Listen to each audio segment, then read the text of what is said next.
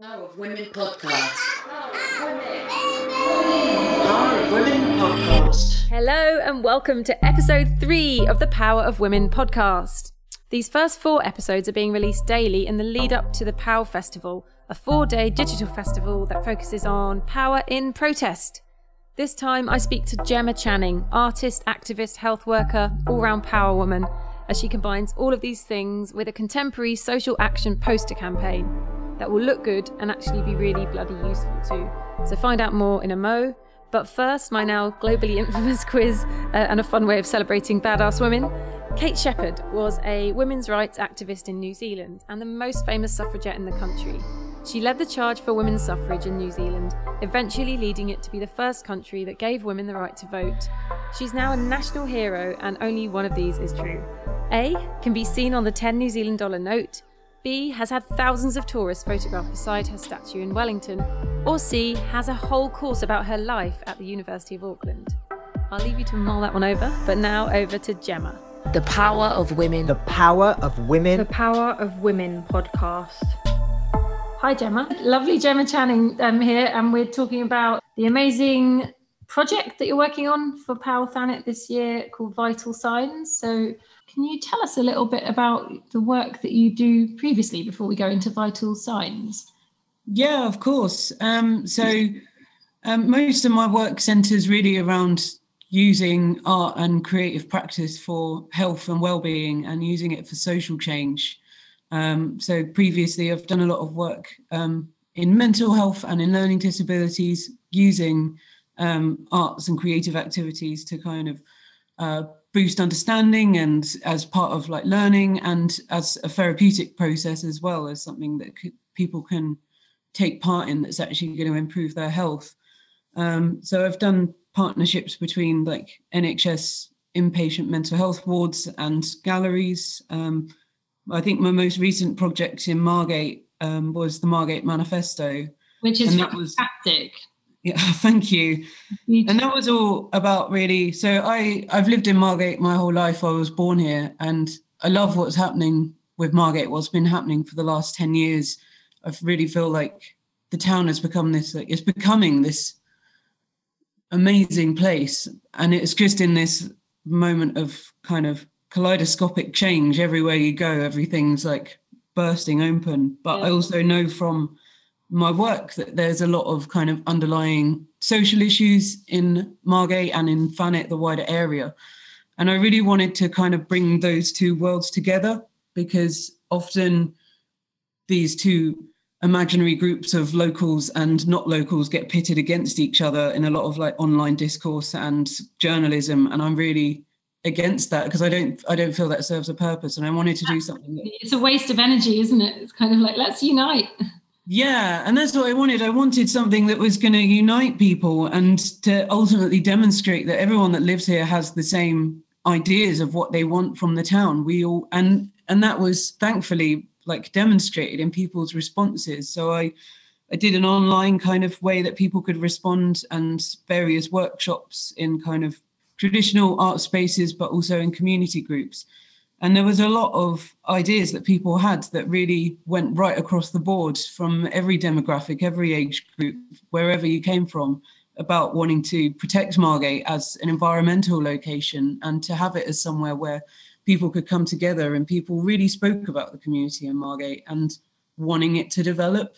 So from my perspective, it was a really positive experience because it showed that despite this kind of argumentative narrative that's like kind of perpetuated in articles and like online forums and Facebook groups and stuff. Yeah, actually people do want the same thing, and actually they do want to kind of come together more. So if anyone hasn't seen the Margate Manifesto, they can Google it, right, and find it because it's out there. I mean, I'll share it on the Power Social as well in the lead up to the festival. Yeah, I think if you literally Google the Margate Manifesto, it'll come up with a Facebook page, and there's some like photos of when we were making it, and we marched around town reading it as well. Yeah, I love how you kind of like brought it into a performative parade sort of space as well. It just kept popping up all the time, which I loved.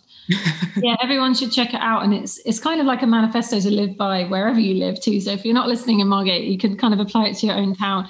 Although I must say it's a very unique town we have here, and it's just such a special energy and time, and that's why I'm so excited about this show that you're doing for POW. Do you want to talk us through Vital Signs?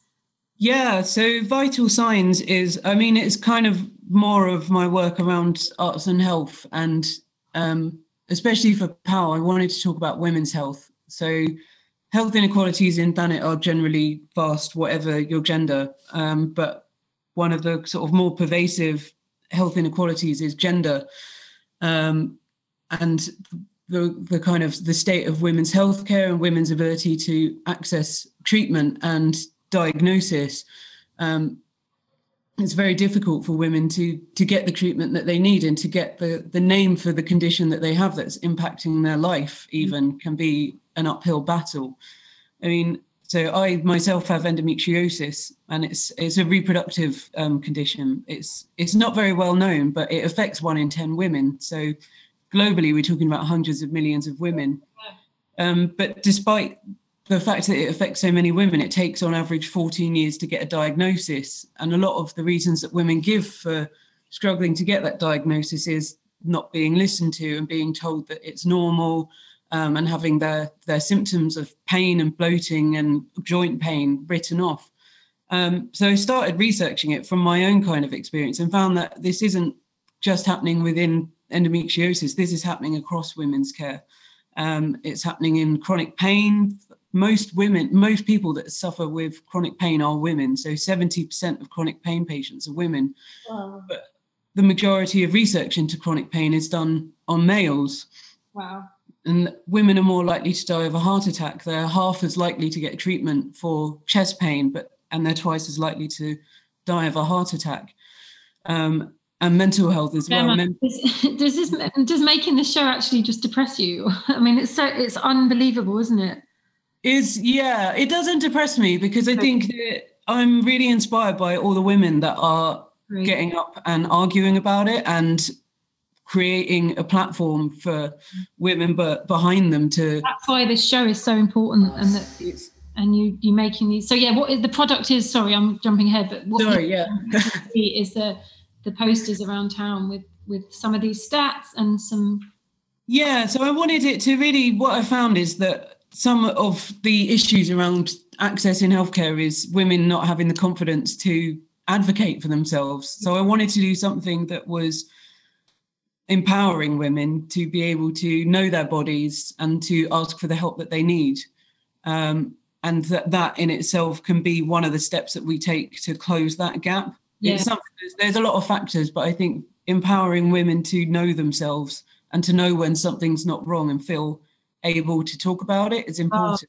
Because realistically, if you flip that and you think, would a man not shout out if they were in pain about these things, or demand a diagnosis? There is a different confidence, I think, for females in that space. Like, I won't bother the doctor, or that kind of like beautiful feminine energy of like, I just don't think that this if men went through something like endometriosis, that they would just sit back and say, the doctor just said it's period pain. It's like, no, they would be shouting for a diagnosis. Yeah, and quite rightly. And why shouldn't they?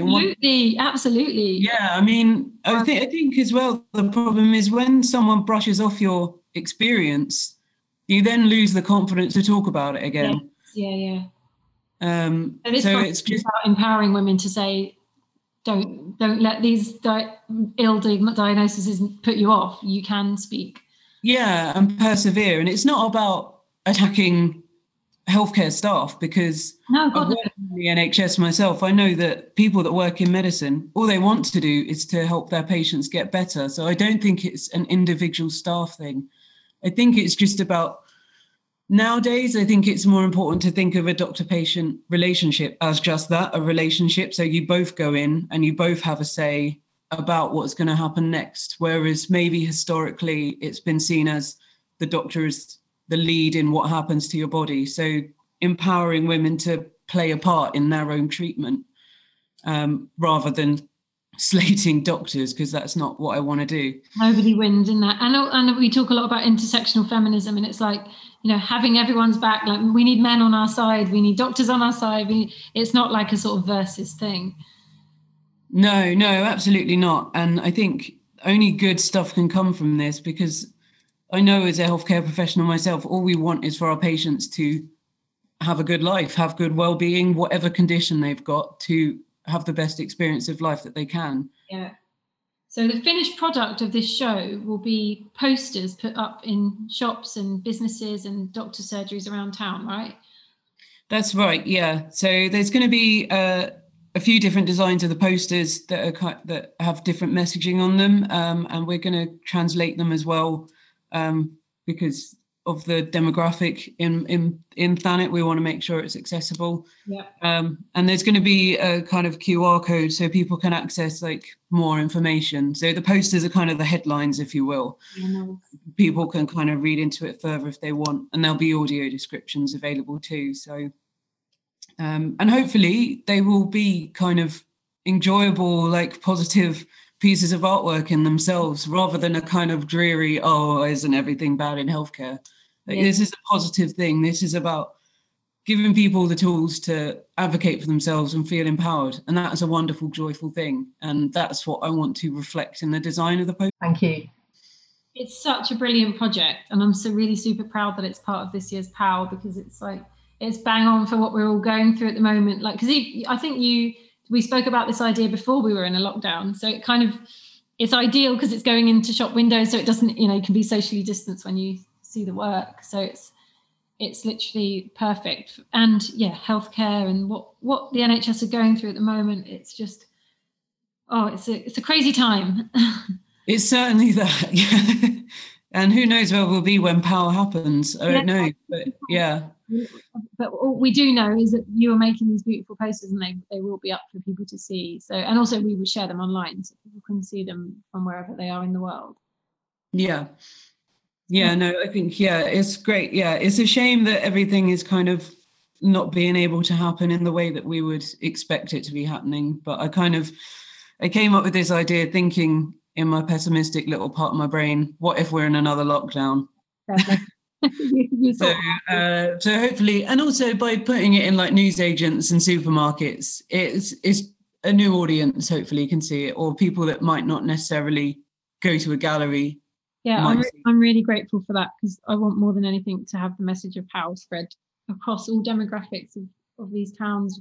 That's the point, right? It's like arts and culture is for everyone, and using the space to. And I think what's wonderful is that you toe the line between working in the healthcare world and being an artist. So it's brilliant. Being able to do these projects is something that's really empowering and uplifting for me, especially in a lockdown in January when it won't stop raining. We'll continue with this interview just after I think of today's sponsor. Hang on, there isn't one. POW Thanet is a charity that does incredible work across the community, culminating in this fantastic festival every year for International Women's Day. And we're really excited to start doing projects all across the year. So if you'd like to sponsor this podcast, get in touch. Also, you as a listener can support us by rating this podcast 5 stars, please, and give it a nice review. This all really helps. Thank you for your support. The Power of Women. Power of Women. The Power of Women. Power of Women podcast. I wanted to talk to you about what feminism means to you. I've been talking to everyone in this podcast about how they were taught feminism in school. And I'm kind of interested in your Margate upbringing of like, how was feminism presented? Was it a sort of dirty word, or did you feel you're part of the girl power generation?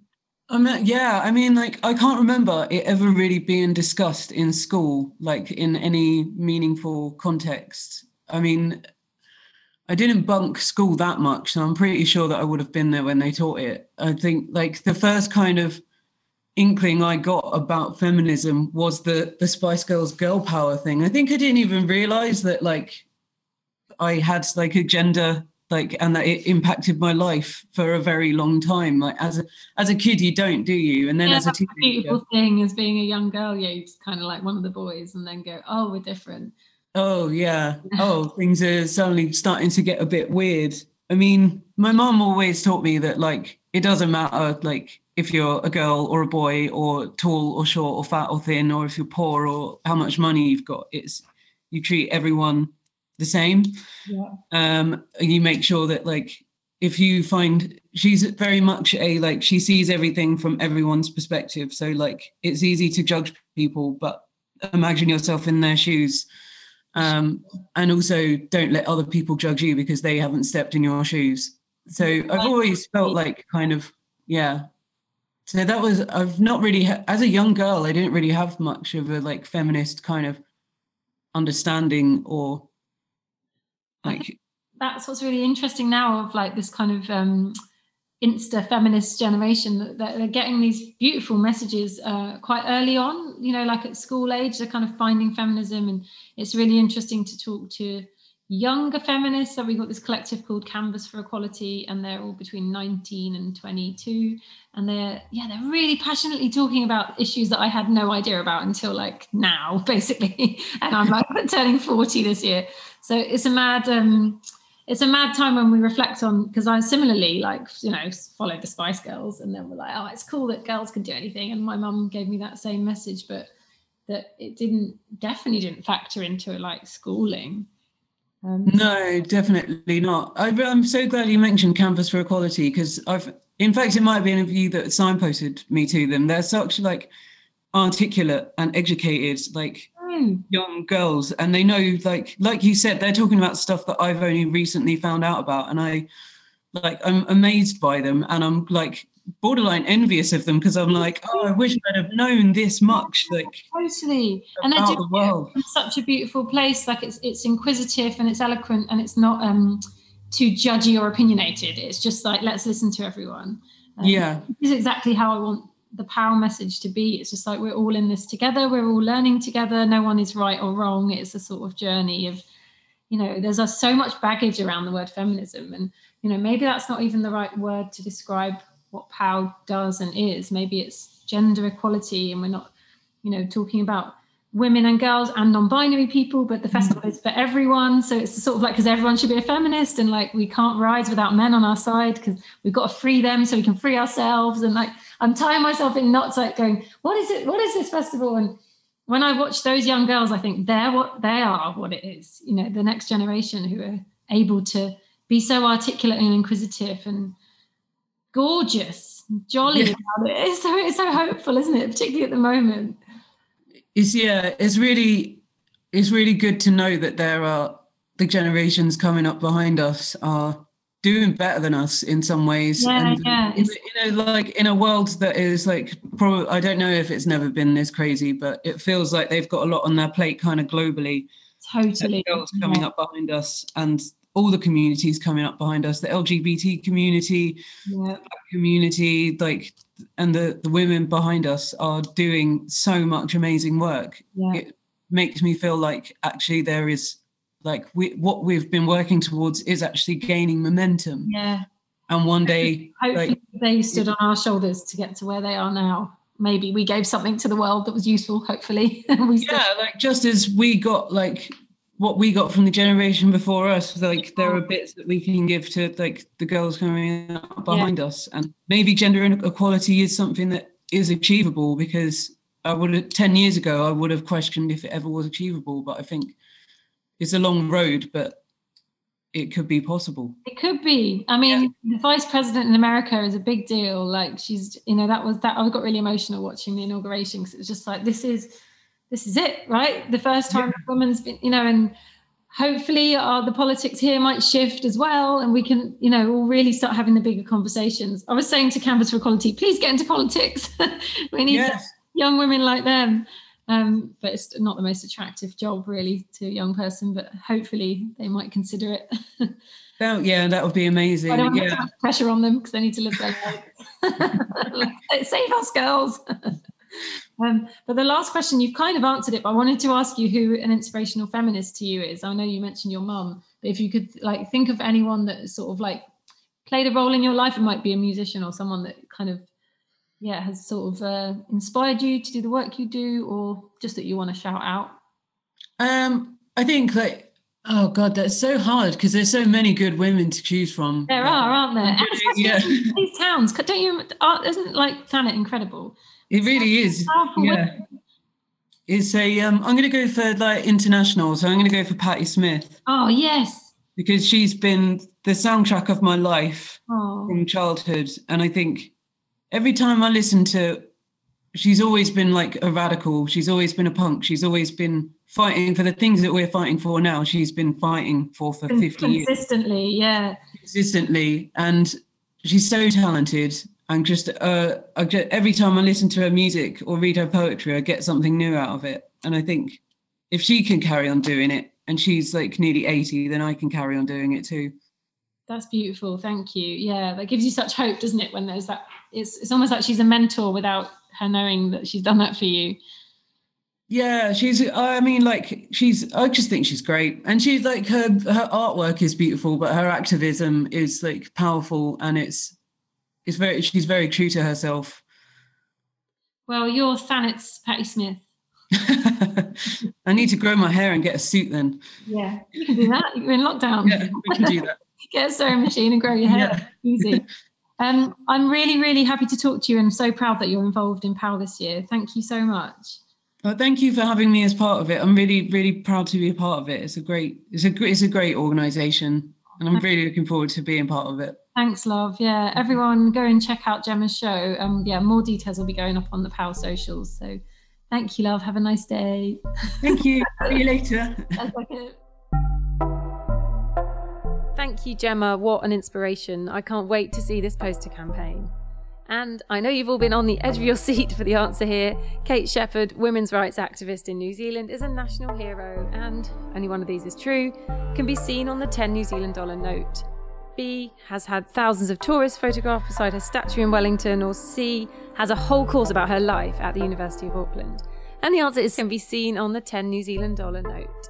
So there you go. I hope you're registered for the free POW Thanet Digital Festival. We've worked incredibly hard on bringing what would normally be a huge real-life festival across 3 towns into 4 days live streaming. We've packed in dance workshops, panel talks, poetry, live music, banner making workshops, talks, films, all hosted by Gemma Cairney and coming to you live on your sofa for free. Not a bad offering, hey? Enjoy, big love, and see you there. And thanks for listening to this, our 3rd episode in a week-long journey to our annual International Women's Day Festival. Please rate this podcast 5 stars and leave a review. It really does help us. If you'd like to support us even further or get involved, please find out more at powthanet.com. Women Podcast. Power of Women Podcast.